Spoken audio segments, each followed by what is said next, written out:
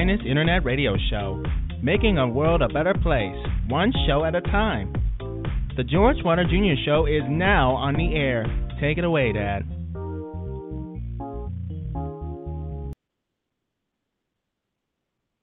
All right. Thank you for tuning in to the George Wilder Jr. Show on Blog Talk Radio.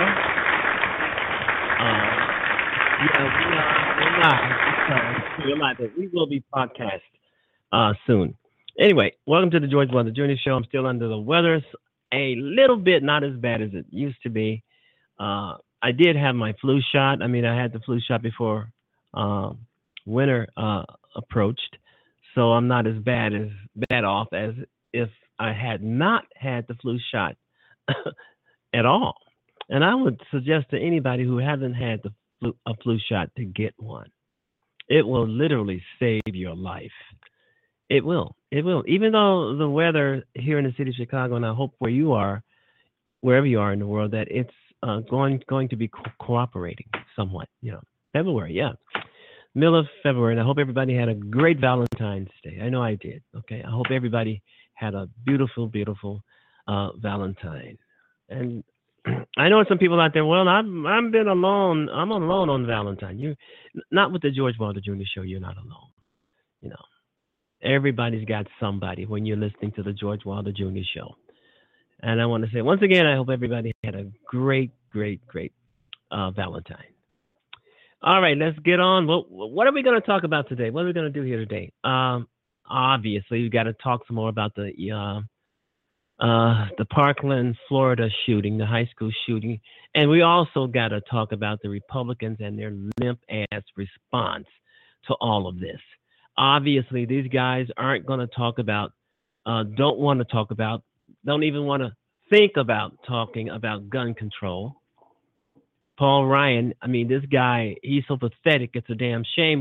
Wisconsin, wake up and throw this jackass out.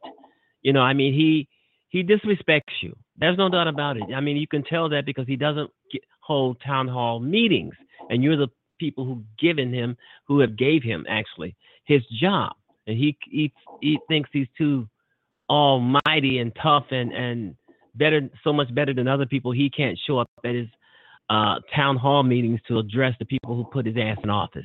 Throw his ass out because he's now saying that it's too soon to talk about gun control. Too soon? We're way late on this thing. We should have been talking about it during the Sandy Hook. And we were. The Republicans were giving the same response. It's too soon. It's too early. We got to wait until all the data and all of this stuff is in and evidence. What evidence? The evidence, you know, that 17 people, young people, 17 people, including adults and teachers, were killed. What more damn data do you need? These guys are dragging their feet on bringing gun control to the floor because they don't want nothing to do with gun control. They're all in the pockets of the NRA. The NRA, it's a damn shame that we vote these people in Congress. We vote them in office, give them their jobs, give them their great health care, and they let themselves be bought off by the NRA, the National Rifle Association. We have a Congress and a president right now who are bought the hell off. I mean, it's astonishing to see some of these numbers in terms of the cash that was given to these lawmakers not to vote on gun control, and they're doing it. And then these assholes try to come out and tell us what's right, what we should listen to, how, you know, trying to lead. They can't lead. You can't lead. You're not a leader when you're being corrupt. That's corruption. Taking money, taking bribes, not to act on certain legislation to protect the American public who voted your ass into office. With the Republicans, it's party every damn thing. Party over the elderly, party over seniors, party over the poor. They don't give a damn about any of this. They're not going to do anything on gun control. But I have a feeling, but that America is really going to stay in their asses. I mean, these people over here, the survivors, the parents of the survivors at this Parkland, Florida school. I mean, they are voicing their concerns and being very pissed off at our Republican government, who is not going to do anything to try to save kids in American schools from being shot. And I know that the Republicans are just so pissed off that it wasn't someone black who did this. They're pissed off that it wasn't someone who was Muslim do this, or an illegal Mexican. Then they would have had a lot of leeway to say that we need to build a wall, or some other racist rant they would be talking about. But I'm hearing that the shooter, wasn't Hispanic. I mean, to me, he doesn't look Hispanic. I haven't heard that in a lot of places, but I've heard that he was white Hispanic. But anyway, he was a homegrown terrorist, and the Republicans aren't calling it terrorism. What the hell would anybody else call it? This is terrorism. This guy was a white supremacist. The Republicans are playing it down because they don't want to do anything on gun control. They don't want to upset their bosses, the people who are lining their pockets for them to keep their mouth shut and their vote sacred. It's pitiful. I mean, when I look at all of these people in Congress who are bought and paid for by the NRA and other donors, it's pathetic. It's pathetic. And the only thing the Republicans can do that I can see right now is try to hurt poor people. They're hurting the middle class, the working people. They're after us. Yeah, I mean, everybody probably heard Donald Trump wanting to replace food stamps with box foods, with food boxes. That's crazy. I don't think that's going to see the light of the day. And if it does, a lot of these stupid ass proposals of Donald Trump and the Republicans, I don't think it's going to see the light of day. But it's nice to know how far these people can go. They want to see poor people die in the streets. They don't want to see young kids of those who are of very poor income to have anything to eat. These people are just shameful. They are just shameful. Paul Ryan, Mitch McConnell, Donald Trump. And the only reason why Donald Trump is still in office is because of the Republicans are just as corrupt. The Republicans like Mitch McConnell and Paul Ryan, they need Donald Trump because Donald Trump will sign anything that they put in front of him. He will give them what they want. And what they want to do now is to starve poor people, starve their children by cutting off SNAP benefits. I mean, this is just mind-boggling how these Republicans hate America so much, and they want to destroy it in the name of Russia. Russia. They want Donald Trump. They want him. They want to keep him because they know Donald Trump is going to get them what they want. And what they want is to destroy America. There is no doubt about it. And I've said this, they will never do anything on gun control. The Republicans, we have to vote them out and put in people who will do something on gun control. That should be a big, big issue going forward. That should be one of the greatest issues there is gun control. And these assholes aren't going to do it. It's not in their DNA to do something like this. Their donors, the NRA and other and others will not let them do it. They're bought and paid for. They're slaves to their donors. The hell with the country. The hell with the people. The hell with the laws. They don't care. They know we're angry. They know we're mad. They know we're upset, but they just don't get it. And they really, really don't.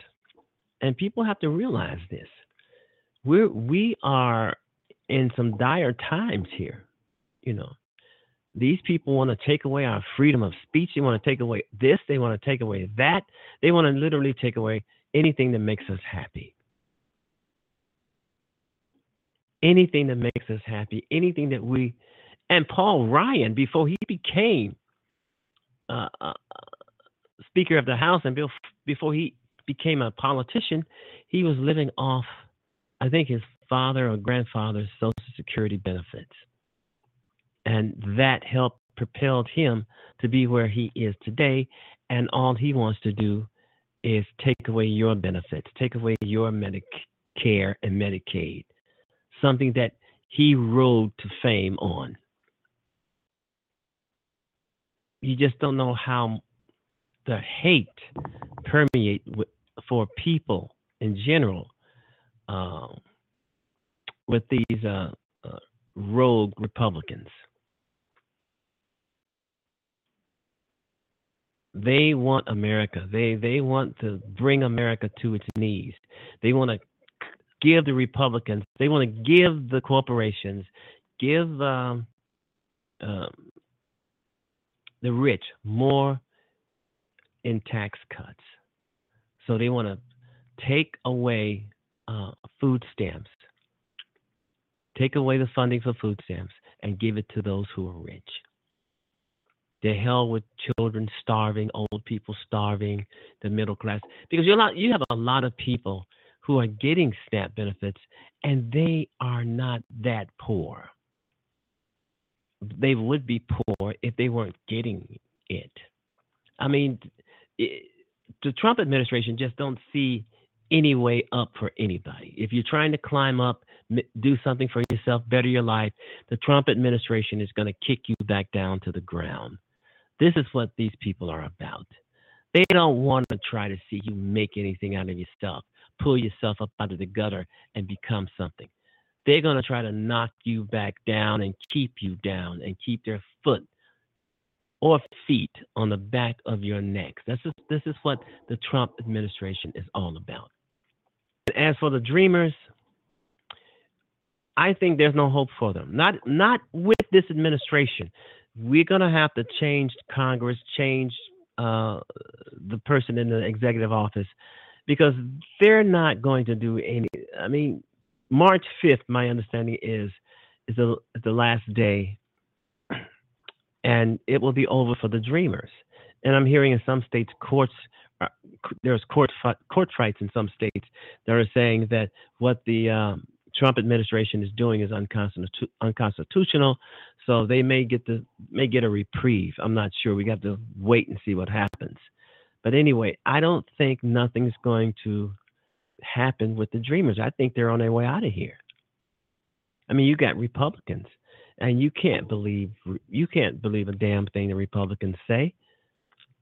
Never believe anything any one of them says. Just watch what they do. That's the most important thing.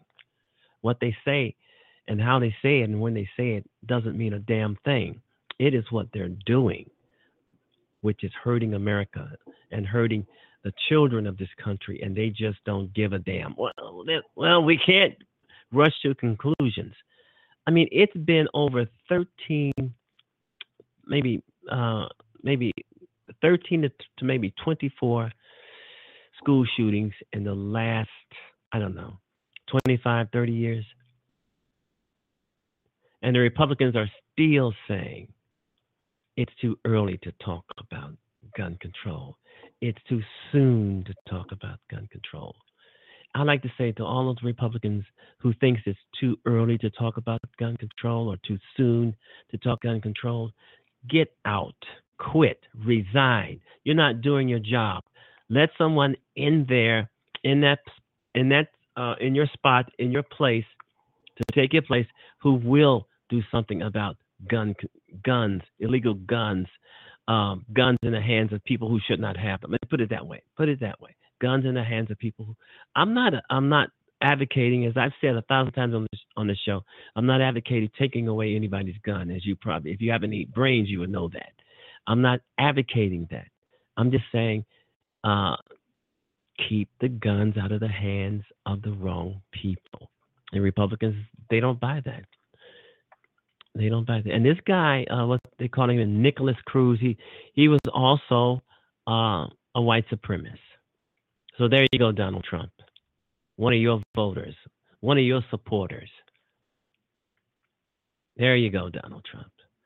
All right, you've been listening to the George Wilder Jr. Show on Blog Talk Radio. As you know, I'm very angry again. I think the last time I was so angry like this, I was feeling a little bit better, but I was still angry. The last time I was angry. This anger was when Donald Trump called African countries shitholes. I mean, I was livid, you know. And now Donald Trump and his minions are saying about these shootings, it's not time. Give me a break. And I think it was one GOP lawmaker said, and I totally agree, that the only way that we're going to get any action on gun control and save lives in America is to vote out Republicans. That's the only way we're going to get anything done. Vote out Republicans. And I have a feeling once the Republicans lose everything in the coming months, they're going to be bitching again, yelling and screaming, Democrats this, Democrats that. But we've seen how the Republicans govern. They can't govern. They don't know how to govern. They don't have leadership in their bones. The only thing the Republicans know how to do is put their foot on the back of your neck. That's how they get their jollies off. Screwing poor people, messing around with the middle class, messing with 401ks, banking regulations, making it hard for you to sue your bank if they screw up your money. You know, he's trying to get back at us. He has a war with the poor people. He has a war with middle class, and he has a war with all of those who did not vote for him, and he's warring on those who do not like him. He doesn't have a war with South Korea, North Korea, Iran, Russia. His war is with his own people in his own country. That's a damn shame. In Florida, they're saying after he gave his solemn speech about condolences, they said, I don't want to say it, but they gave him the finger. Trump has no feelings for anyone but himself. If he tries to act as if he feels something, he's faking. That guy doesn't feel anything, neither does the Republicans. There are some people out here with some legitimate feelings on what went on in Florida, Parkland, Florida, at the high school. But the Republicans, because if they had any real feelings, any real emotions, they would do something about guns. But they are bought and paid for by the NRA. The NRA is their bosses. We've got to vote people in office who will not be bought and paid for by the NRA, that they have to get in, represent the people, and not being bought and paid for like the Republican Congress we have in Washington right now. And most of them guys and girls, they don't give a damn about you or me knowing that they're bought and paid for. They don't care. But I like for those guys and girls in Congress who are bought and paid for and try not to tell me anything about anything. Don't try to tell me how to live my life or who to vote for or what to do or where to go. I'm not bought and paid for. You are. So you can't tell me anything. Only thing you can do is get the hell out of Washington, D.C., get out of politics, leave office, resign, because you are a failure as a lawmaker. Let yourself be bought and paid for to screw your own people. And that's what you are doing. All right, you've been listening to the George Wilder Jr. Show on Blog Talk Radio. Yeah, a little pissed off about what's going on in our country, being led by rogue Republican and criminal Donald Trump, rogue Republicans and a criminal Donald Trump, and we all know it, and there is no getting over that.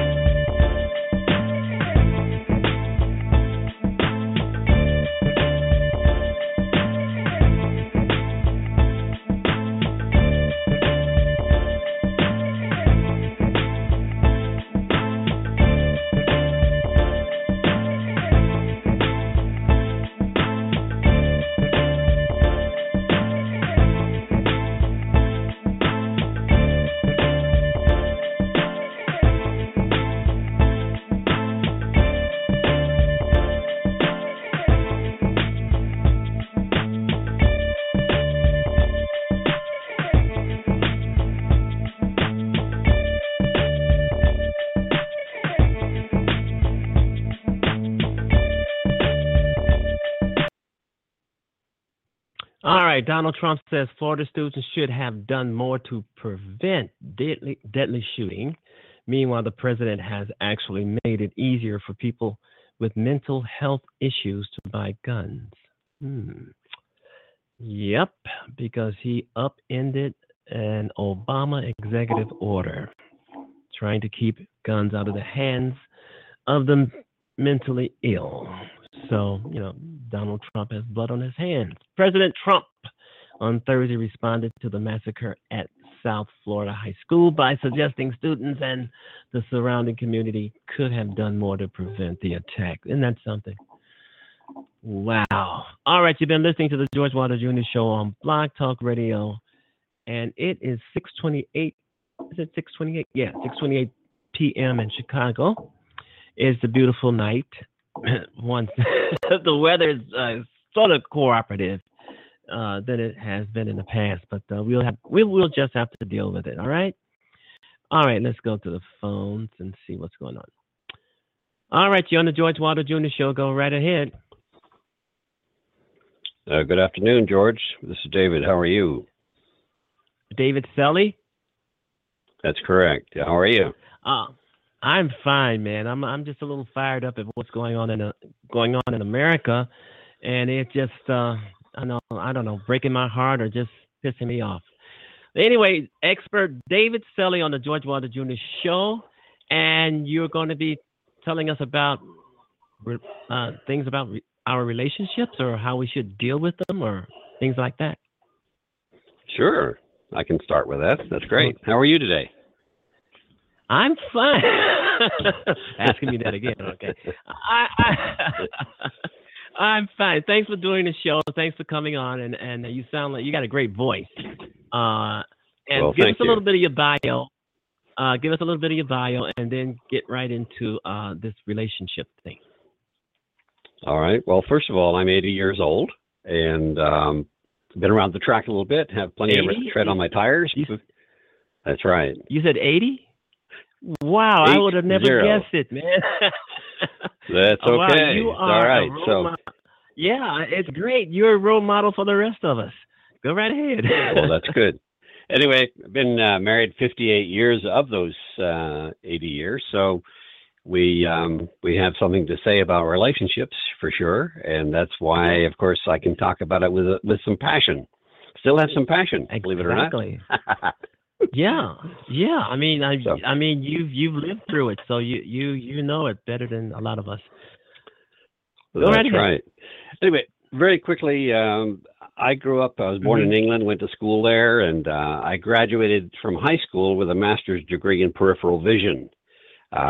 Okay. My buddies next door to me in the class were smarter than I was, and I always got pretty good grades, but I was bored silly. And I was thinking and dreaming about the trips to Africa and South America, and my head was in a different place. Pretty smart, but not academically dialed in. And but I did graduate. Actually, I did graduate, and then I ran away from home at age 15. Jumped on a ship in Liverpool. Ended up in Montreal. Made my way to Vancouver and ended up working in the phone company there for 10 years. Got promoted to district manager by the time I was 19. Met one of my little operators. She got my number. We got married. We moved to the United States, and we have 2 grown adult children. Sometimes they are children. Anyway, we have 4 grandkids, and I am a thoroughbred entrepreneur. I do lots of fun things, and we live in Hawaii and love it. Wow, that sounds great. It just sounds so positive, and I want to congratulate you on life well lived. So far, that's good. I'm still planning. Yeah, yeah. We're more excited about things now, frankly, than I've ever been. I've got lots of things on the table, and I'm excited to talk to people about basically how to handle their relationships. Obviously, we've put a website up for that, and that can help people if they want to. And we're encouraged by what we're seeing, of course, because what we have to say is the truth. It's kind of proven by lots of things. We're not psychologists or psychiatrists or anything. We just we want to share our information that actually will help people, which is what it's all about. You want to share some of your experiences in your relationships for others who may be going through some things that are not so sound in their relationship. So you're basically sharing your own experience and giving advice. Of course. Right. If I didn't do that, of course, it'd be like going to university to learn from a professor who's never done what he's teaching, like in the entrepreneurs area. So you got people like the thing is, well, that happens, all due respect. But our experience is grassroots, right down to the basic stuff. But I could start with, as an example, one of the things that we've learned is a couple of techniques that are actually on the website, but a big problem with relationships, of course, is communication. You hear that time and time again. But the reality is that most people, even though they're trying to communicate, they're not really connecting, for the simple reason that, the girls will speak at about 4,000 words a day, and, guys can sneak by with about 1,200. There's a huge difference there psychologically. And of course, if the women don't have their their cup filled with communication, real communication, they feel kind of disenfranchised. So one of our techniques is what we call the 1 to 10 technique. It's you put a scale on a feeling. Now, every conversation has feelings. Would you agree? And so, if you're trying to get a point across to your significant other, you can talk till the cows come home, unless you are addressing the issues at hand in words that the person actually understands. So if you're talking Swahili and they speak English, you're not going to communicate. And that's a very, very extreme example. But here's what I'm trying to say. We put a value on a communication. So if you're talking to your lady friend or your significant other, and you have a significant point that's really bothering you about how you want to get across. You want to get across a point. You're trying to make a point, and that person is already aggravated and they're mad because you asked them to do something. Whatever the reasons, they're not really dialed into you. You can say, "Hey, partner, on a scale of 1 to 10, it's a numerical scale, so everyone can relate to it. On a scale of 1 to 10, this is a 9.2. So really, you'd better listen up." You don't even have to say that. But the 9.2 on the Richter scale of communication will help the person that's on the other side of the communication understand how important it is to the person that's actually saying it. Because many times you don't really get the feeling of how, hey, it's casual, maybe you're looking at your cell phone or finishing a bite to eat and not really paying attention to what is being said. And there's nothing worse than that. I don't know about you, but if you find you're communicating with someone. I've experienced some of that. I think a lot of us have, so. Yeah, well, it's a total distraction, it's, and so that's one of the key points is basically learning how to communicate with each other and then actually taking the time to, it's not really good in a relationship to, go on a dump truck every day. You're not going to be dumping every day because that's really negative. You want positive stuff coming in. And that actually, leads to the next thought I'll give you. It's again part of what we put together. We call it the 95-5. So let's take a hypothetical situation. A couple are having a difference of opinion, and let's just for comparison's sake, hypothetically say they're talking about money, which is usually a pretty common subject, and they're getting pretty heated and they're talking about all the different things that are going on. The bills aren't being paid. The kids need shoes. The car needs repair. We got a credit card that's overdue. Whatever it is, it's an issue. It's a problem. So here's the key to the next level of communication. The level being this: most people, and I'll explain it as best I can. Most people will spend 95% of their time talking about the problem. And they keep grinding on the problem, coming back, regurgitating the issue, and then maybe they'll spend 5% of the time on the solution.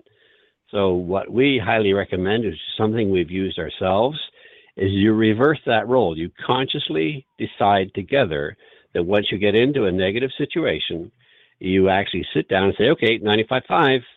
And you already know what's wrong. You already know what the problems are, and you don't need to be regurgitated. So you make a short list or maybe a long list of the problems, and then you say, okay, 95, we're going to take 95% of the time to go through these items line by line and a 10-point solution on each one.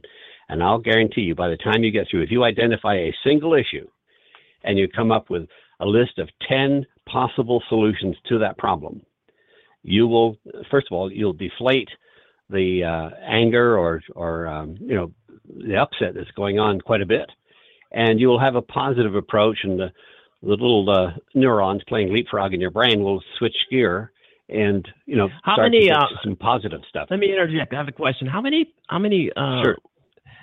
Couples are girlfriend, boyfriend, wife, husband, how many couples will actually sit down and take time to do what you're advocating for them to do in terms of their relationship? I don't think there'll be many. Might be a few. What do you think? Well, the Yeah, the divorce rate, roughly, over 50%, kind of bears fruit to what you're saying. And I don't have an actual number. I mean, it's an impossible number, basically, but I do know that where there is a sincere effort. I mean, a lot of relationships are. My relationship is basket to casket. Okay, most relationships are trade-ins. A lot of them, not all of them, but I mean, well, 50% are. And there is a cultural issue there too, by the way. It's a change. There's a shift in the change, a demographic shift of stability of relationships, very often caused by economics and social demographics are changing the face of relationships. Basically, you have sort of a trade-in situation now where you get married and the bloom is off the rose in a few years, and then all of a sudden you've got kids, and pretty soon they need more money. You got to keep up with the Joneses and have a bigger house, more car, all the stuff, and all the all the traditional trappings of what could have said a quote a successful relationship, because you got the house on the hill, you got the new car, et cetera, et cetera. But it's all coming at a huge price. And what we suggest to people is you take a really good, serious look at those things that are really important, on the assumption that you've really dedicated yourself to a long-term, basically a lifetime relationship. And I agree, there are conditions where you would not want to be involved in a relationship, especially if there's physical brutality going on. I wouldn't tolerate that in a second, and neither would my wife. So it's there are exceptions to the rule, so for sure. So. Yeah, I think most relationships, most people in those kinds of relationships, they want to actually make those relationships work, and that's what you're talking about, making a relationship that individuals want to work. And and communication is a big part of it. Finances is a big part of it. Understanding each other, knowing each other is a part of it. And commitment is a great big part of it. Very true. Very true. Mm-hmm. There are times, of course, in any relationship where, you'll begin to question the sanity of the relationship, especially if you're looking at maybe some habits that have crept into the relationship that were not there in the beginning. And maybe you didn't establish the ground rules, and life changes, people change. Your weight changes. We can obviously relate to that because we've changed. We're not the same people we were when we got married. We've changed in many ways. Yeah, but you change together. Yeah, and at different speeds too. You have to make allowance for people to change at a different level, and there are the physical issues, of course, those come into play. I think the hormonal balances and imbalances, as a lot of women relate to that. The understanding of the man on those issues. So you have to be. It's like you said. It is commitment to the core values that you signed on to in the beginning. And when you do that, win, lose, or draw, you can work through together and, solve the problems.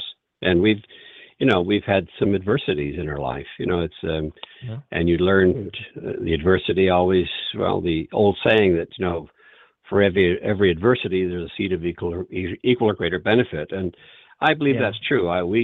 We look at things with the idea that you can learn from everything you do, basically, and everyone you meet. There's a wonderful opportunity to experience something new and learn, hopefully, something from that. Not always, but many times you can. So adversity, though, is a great teacher because it brings out in you what's really inside, where your really true character is.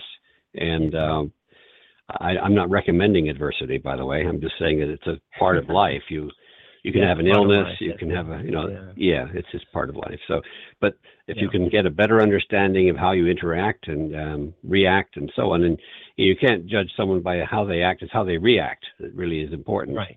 And once you understand each other better, and it's a process, granted, we're still on a learning process. I've learned two words in my relationship that work really, really well. I'll tell you what those are: Yes, dear. Expert David, relationship expert David Selley on the George Wilder Jr. Show. David, do you have a book, or are you planning on writing a book on this issue, on this subject? Of course, yeah. I have a book. Actually, I've got. This is one of our fun projects. One of my fun projects, anyway. I have a Guinness World Record underway. It's the oldest author to publish the most books in 1 year, and wow! I don't think anybody be crazy enough at my age of the game to try and beat my record, because I love competition, And so I've got actually 2 series of books coming out. I've got the book covers done on them. I'll send you one. I'll send you a copy of them if you want. And one of the first series is the Papa series. It's the Papa number 1, which is 3 Lives, 3 Countries. Papa number 2 is the Papa the Entrepreneur. And then, grandfather, father, husband, and so on. Each issue, each book contains the stories of the people involved. In other words, my grandkids, Papa the Grandfather, will be a book about our grandkids, written by me with my story in it as well, all combined. Yeah. And then one of those, actually, at the end of that series, one of them is called Married, and it's called The 4 Seasons of Marriage, and spring, summer, fall, and winter. And of course, we're in the winter season, in our own relationship.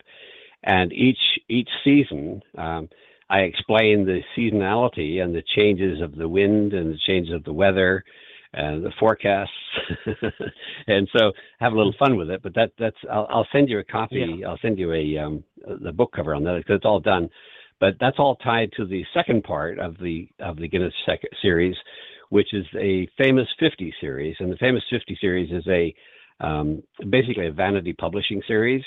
For $50, somebody can get into a book. There'll be 50 people in the book. If you're a realtor or a Airbnb or whatever category, there's about 37 categories that we've chosen, and so the book will be full of those famous 50, whatever they are, doctors, whatever it is, the famous 50.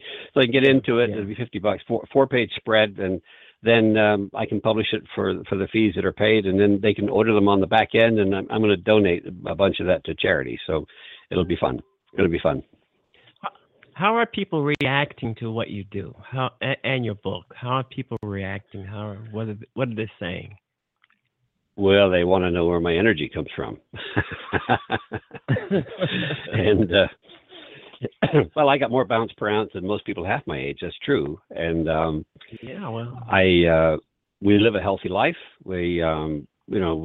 I don't do fast foods. We're not. We live a healthy lifestyle. Simple as that. And but people are actually, they're encouraged. I love to try to bring the best out in people and get them to see their own potential, because that didn't happen to me. For whatever reason, I was given a lot of drive and a lot of ambition, and it's been a fun ride, and I'm still on the horse.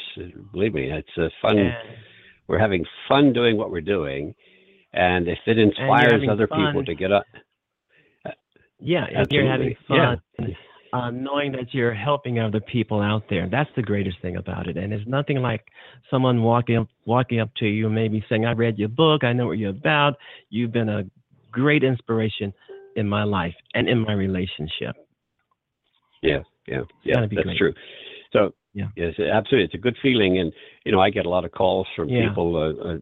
I'm not licensed to do this, but I do spend quite a bit of time, actually talking to people about their situation, and I can't give advice legally, of course, but I just refer them to situations and say, okay, why don't you try this, try that, and some do, some don't. So what next? You can, like you said, you can't push a wet noodle. If somebody doesn't want to fix their relationship, you can't make them do it, and they've got to be motivated to want to work on it. And we encourage that, though. I mean, the toll of broken relationships is enormous, both emotionally and physically and financially. It's just a disaster. So I think it's better to do your best to try to work it out, if at all possible. And of course, Some do, and like you said, some don't. So whatever it is, it is. I can't change it, and you can't be responsible for adults' behavior. That is for sure. Yeah.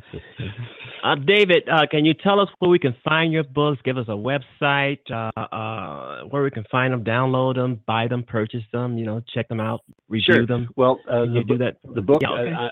I go to press in May on my series because it's the Guinness thing is a time series, so it has to be sequential. But yes, the website, I got several, but the one that applies to this is www.askdavidhow.com. Okay. And on that site, there's a contact form. They can participate in a little free test if they want, and then there's some things that are available for them if they want. That's the best place to go for information if they want to help themselves out. Yeah. Okay. And you do have a Amazon account, or maybe later, or? Well, I've got an Amazon account, but I don't put anything up until it's actually published. I'll have ISBN numbers on all of them. I've got the book. The book covers are done, so that's a given. It will go ahead, and God willing, and the creek doesn't rise, it'll all get done. Okay. All right. I'll tell you what I'm going to do once this show is over, and it's just about over. I'm going to send you a link to this show. So a link to this show that you're on, and maybe you can put this link onto one of your websites, and people can come by your website and hear you being interviewed on this show, talking about what you do and how you do it, relationships. That'd be great. Love it. I love it. It's great. All right, David Selley on the George Wilder Jr. Show, relationships expert. Thanks for being on. Yeah, you're welcome. Aloha. Aloha to you. Bye-bye. All right, you've been listening to the George Wilder Jr. Show. We're going to do this, and we will be right back. Perhaps you've noticed we no longer have old people in this country. They're all gone now, replaced by senior citizens. Somehow we wound up with millions of these unfortunate creatures known as golden agers or mature adults. These are cold, lifeless, antiseptic terms, typically American, all ways of sidestepping the fear of aging. And it's not difficult to understand the fear of aging. It's natural, and it's universal. No one wants to get old. No one wants to die. But we do. We die. And we don't like that. So we shade the truth. I started doing it when I reached my 40s. I'd look in the mirror at that time and think, well, I guess I'm getting older. That sounded a little better than old. Sounded like it might even last a bit longer. But people forget that older is comparative, and they use it as an absolute. She's an older woman. Oh, really? Older than what? Than she used to be? Well, yeah. So? People think getting old is bad because they think being old is bad. But you know something? Being old is just fine. In fact, it can be terrific. And anyway, it's one of those things you don't get to choose. It's not optional. But that insufferable group among us known as baby boomers, ages 42 through 59 as of 2005, are beginning to get old, and they're having trouble dealing with that. Remember, these baby boomers are the ones who gave us this soft, politically correct language in the first place.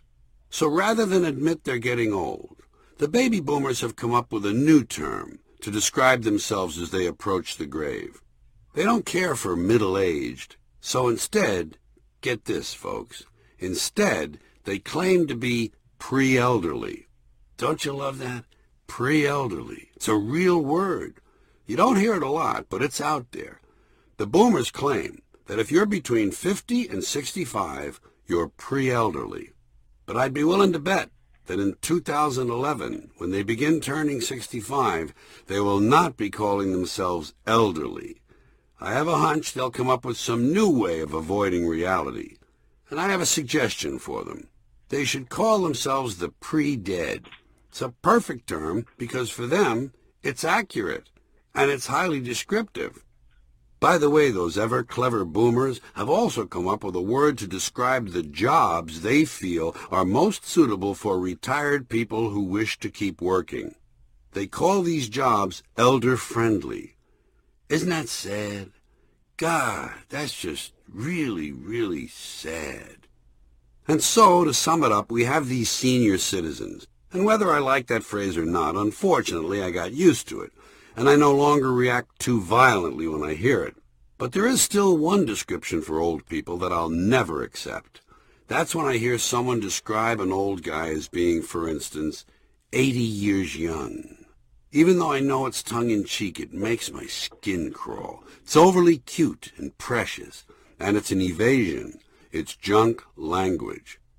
On CBS's 60 Minutes, Leslie Stahl, God help her, actually referred to some old man as being a 90-something. Please, Leslie, I need a small personal break here. One last pathetic example in this category. On the radio, I heard Matt Drudge actually refer to people of age, and he wasn't being sarcastic. He said the West Nile virus is a particular threat to people of age. Poor Matt. Apparently he's more fucked up than he seems. Now, going to an adjacent subject, one unfortunate fact of life for many of these 80 or 90-somethings is that they're forced to live in places where they'd rather not be. Old people's homes. So what name should we use for these places where we hide our old people? When I was a little boy, there was a building in my neighborhood called the Home for the Aged. It had a copper sign on the gate. Home for the Aged. It always looked deserted. I never saw anyone go in. Naturally, I never saw anyone come out either. Later, I noticed people started calling those places nursing homes and rest homes. Apparently, it was decided that some of these old people needed nurses, while others just needed a little rest. What you hear them called now is retirement homes, or long-term care facilities. There's another one of those truly bloodless terms, long-term care facility. But actually, it makes sense to give it a name like that, because if you do, you make it a lot easier for the person you're putting in there to acquiesce and cooperate with you. I remember old people used to tell their families, "Whatever you do, don't put me in a home. Please, don't put me in a home." But it's hard to imagine one of them saying, "Whatever you do, don't put me in a long-term care facility." So calling it that is really a trick. Come on, Grandpa, it's not a home. It's a long-term care facility. By the way, while we're on this subject of the language of getting old, I want to tell you something that happened to me in New York on a recent evening. I was standing in line at the Carnegie Deli to pay my check, and there was a guy ahead of me who looked like he was in his 60s. He gave the cashier a $10 bill, but apparently it wasn't enough. When the cashier mentioned it to him in a nice way, he said, "Oh, I'm sorry, I guess I had a senior moment." And I thought how sad that was. To blame a simple mistake on the fact that you're in your 60s, even if you're just sort of joking. As if anyone would think a 20-year-old couldn't make the same mistake. I only mention this because it's an example of how people can brainwash themselves by adopting popular language. I wanted to pull him aside and say, "Listen, I just heard you refer to yourself as a senior, and I wanted to ask, were you by any chance a junior last year? Because if you weren't a junior last year, then you're not a senior this year." I wanted to say it, but I figured, why would he listen to me? After all, I'm still a freshman.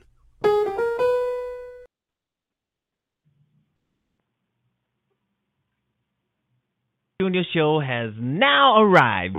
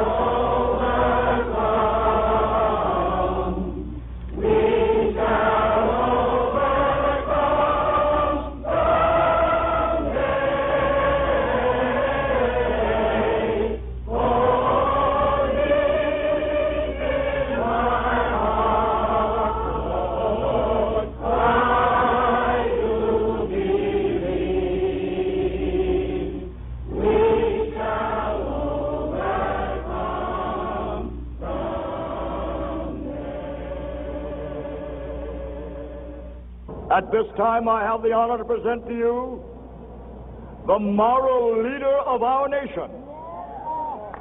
I have the pleasure to present to you Dr. Martin Luther King, Jr.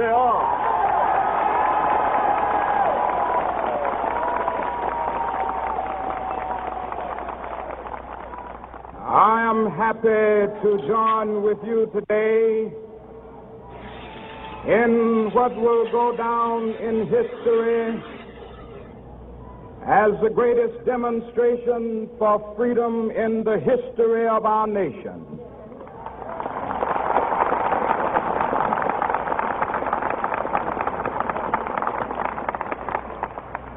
Five score years ago,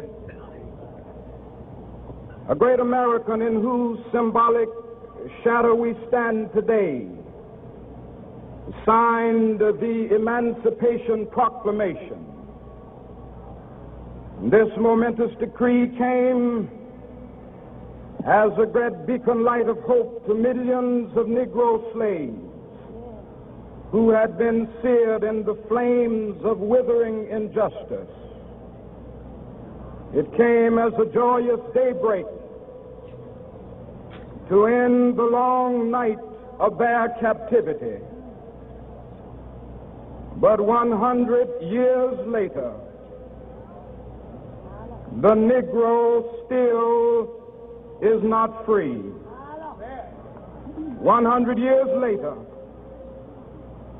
the life of the Negro is still sadly crippled by the manacles of segregation and the chains of discrimination.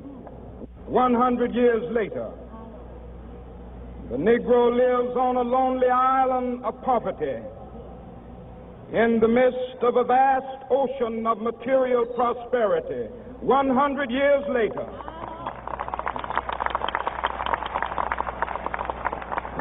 the Negro is still languished in the corners of American society and finds himself in exile in his own land. And so we've come here today to dramatize a shameful condition. In a sense, we've come to our nation's capital to cash a check. When the architects of our republic wrote the magnificent words of the Constitution and the Declaration of Independence, they were signing a promissory note to which every American was to fall heir. This note was a promise that all men, yes, black men as well as white men, would be guaranteed the unalienable rights of life, liberty, and the pursuit of happiness. It is obvious today that America has defaulted on this promissory note insofar as her citizens of color are concerned. Instead of honoring this sacred obligation, America has given the Negro people a bad check, a check which has come back marked insufficient funds.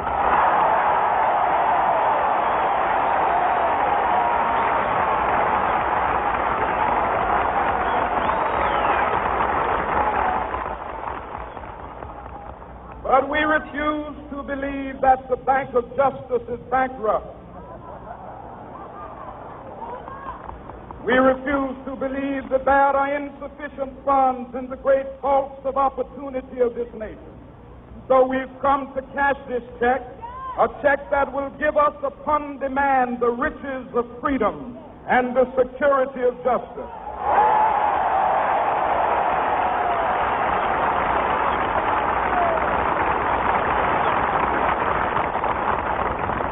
We have also come to this hallowed spot to remind America of the fierce urgency of now. This is no time to engage in the luxury of cooling off or to take the tranquilizing drug of gradualism.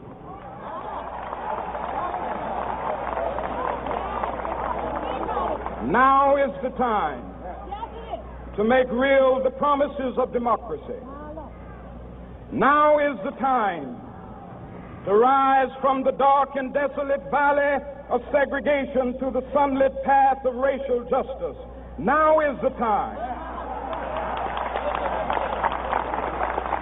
to lift our nation from the quicksands of racial injustice to the solid rock of brotherhood. Now is the time to make justice a reality for all of God's children. It would be fatal for the nation to overlook the urgency of the moment. This sweltering summit of the Negro's legitimate discontent will not pass until that is an invigorating autumn of freedom and equality. 1963 is not an end, but a beginning. Those who hope that the Negro needed to blow off steam and will now be content will have a rude awakening if the nation returns to business as usual.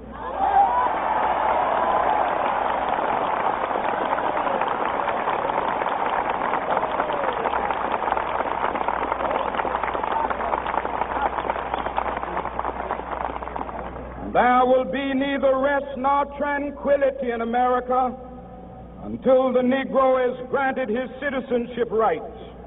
The whirlwinds of revolt will continue to shake the foundations of our nation until the bright day of justice emerges. But that is something that I must say to my people who stand on the warm threshold which leads into the palace of justice. In the process of gaining our rightful place, we must not be guilty of wrongful deeds. Let us not seek to satisfy our thirst for freedom by drinking from the cup of bitterness and hatred.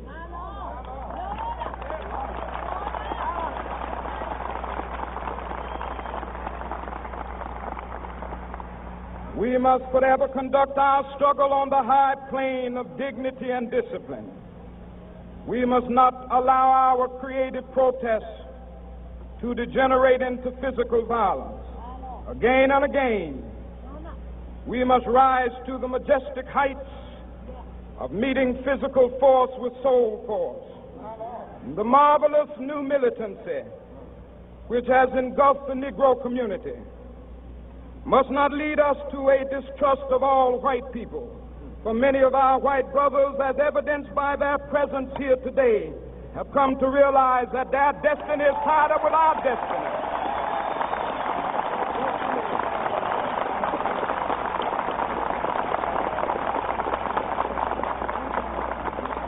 And they have come to realize that their freedom is inextricably bound to our freedom. We cannot walk alone. And as we walk, we must make the pledge that we shall always march ahead. We cannot turn back.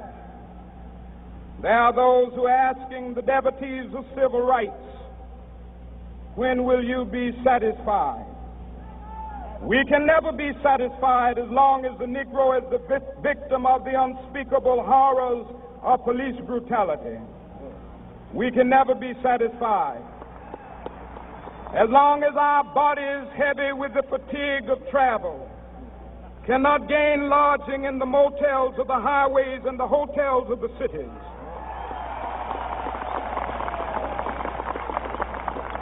We cannot be satisfied as long as the Negro's basic mobility is from a smaller ghetto to a larger one.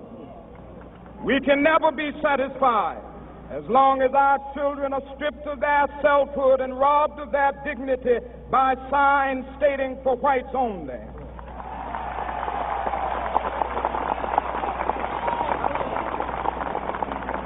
We cannot be satisfied as long as a Negro in Mississippi cannot vote and a Negro in New York believes he has nothing for which to vote.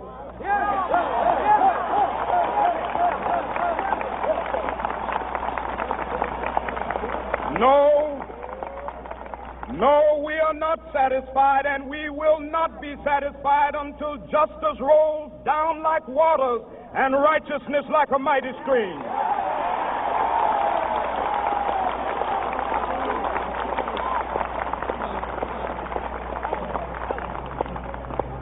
I am not unmindful that some of you have come here out of great trials and tribulations. Some of you have come fresh from narrow jail cells. Some of you have come from areas where your quest for freedom left you battered by the storms of persecution and staggered by the winds of police brutality. You have been the veterans of creative suffering. Continue to work with the faith that unearned suffering is redemptive. Go back to Mississippi. Go back to Alabama. Go back to South Carolina. Go back to Georgia.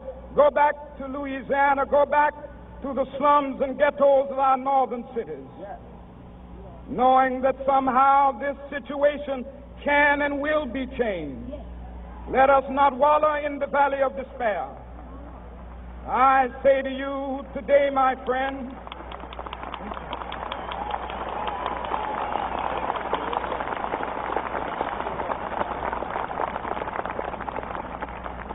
so even though we face the difficulties of today and tomorrow, I still have a dream. It is a dream deeply rooted in the American dream.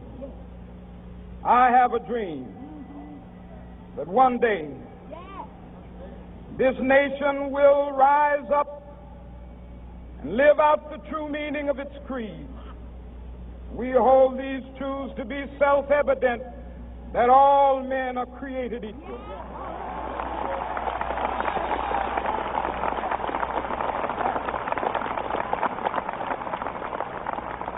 I have a dream that one day on the red hills of Georgia, the sons of former slaves and the sons of former slave owners will be able to sit down together at the table of brotherhood. I have a dream that one day, even the state of Mississippi, a state sweltering with the heat of injustice, sweltering with the heat of oppression, will be transformed into an oasis of freedom and justice. I have a dream that my 4 little children will one day live in a nation where they will not be judged by the color of their skin, but by the content of their character. I have a dream today.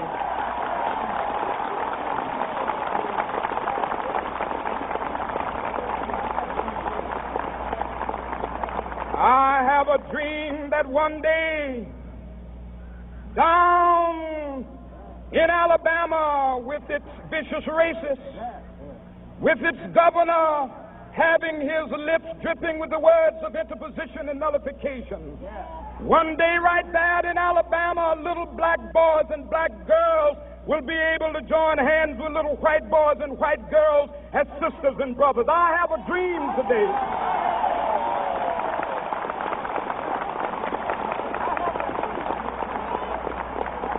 I have a dream that one day every valley shall be exalted, and every hill and mountain shall be made low, the rough places will be made plain, and the crooked places will be made straight, and the glory of the Lord shall be revealed, and all flesh shall see it together. This is our hope. This is the faith that I go back to the South with. With this faith, we will be able to hew out of the mountain of despair a stone of hope. With this faith, we will be able to transform the jangling discords of our nation into a beautiful symphony of brotherhood. With this faith, we will be able to work together, to pray together, to struggle together, to go to jail together, to stand up for freedom together, knowing that we will be free one day. This will be the day. This will be the day when all of God's children will be able to sing with new meaning, my country, tears of thee. Sweet land of liberty, of thee I sing. Land where my fathers died, land of the pilgrim's pride. From every mountainside, Let freedom ring, and if America is to be a great nation, this must become true. And so let freedom ring from the prodigious hilltops of New Hampshire. Let freedom ring from the mighty mountains of New York. Let freedom ring from the heightening Alleghanies of Pennsylvania.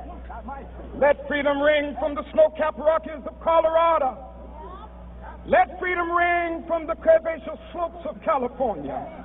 But not only that, let freedom ring from Stone Mountain of Georgia. Let freedom ring from Lookout Mountain of Tennessee. Let freedom ring from every hill and molehill of Mississippi, from every mountainside. Let freedom ring, and when this happens,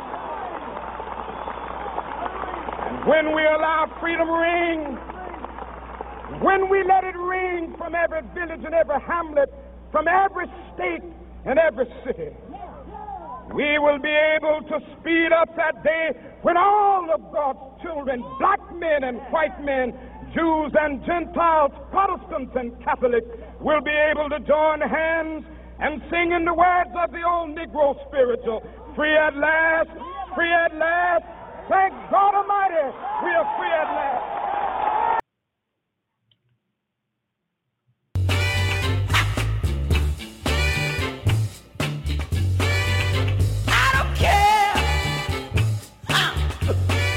About your past, I just want I love to laugh. I don't care, darling,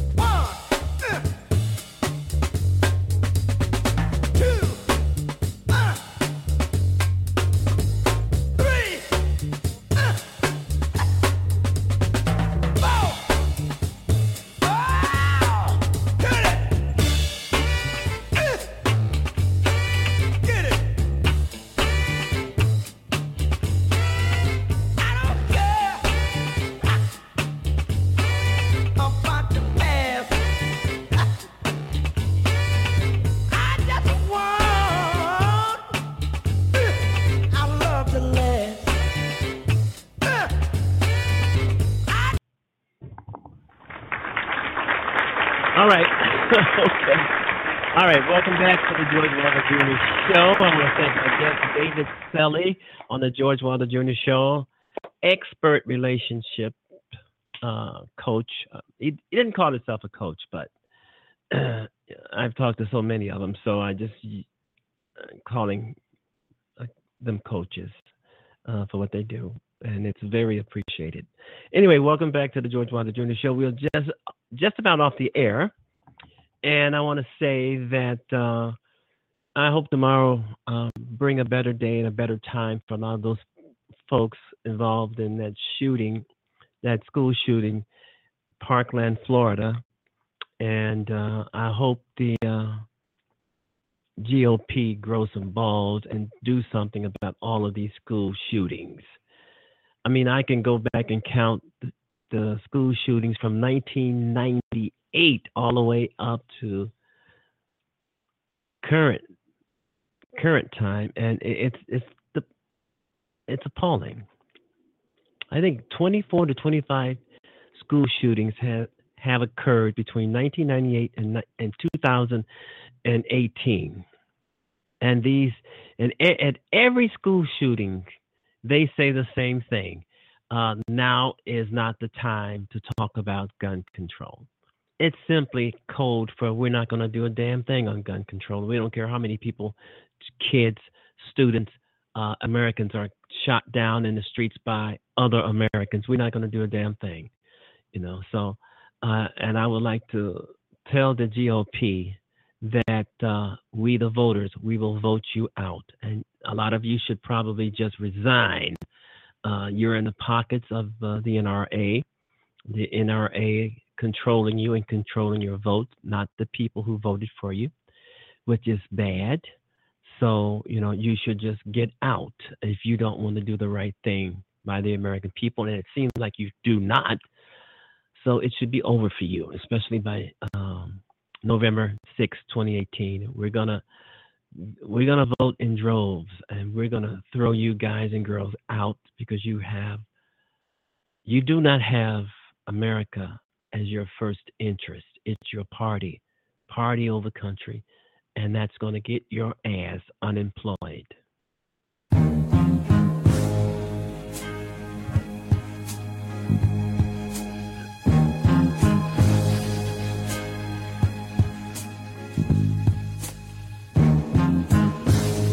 Heaven help the child who never had a home. Heaven help the girl who walks the streets alone. Heaven help the roses if the bombs begin to fall. Heaven never saw.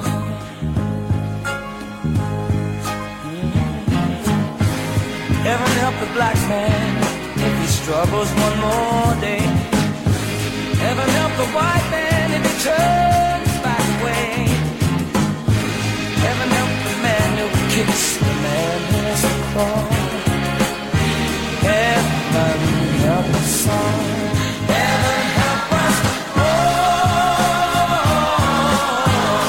Heaven help us all. Help us all. Heaven help us, Lord, hear our call when we fall. Oh, yeah. Heaven help the boy who won't reach 21. Heaven help the man who gave that boy a gun. Heaven help the people with their backs against the wall. Lord, heaven help us all. Heaven help us. Oh, yeah. Oh, all right. Once again, I want to thank everybody for tuning in to the George Wilder Jr. Show. Thank you for your loyalty. And also want to thank you for the show. You guys have a great evening, have a great weekend, and whatever comes first. Tune in. Have a great weekend. All right, bye-bye, everybody. Now lay me down before I go to sleep. In In a troubled world, I pray the Lord to keep hatred from the mighty and the mighty from the small. Okay. All right. You too.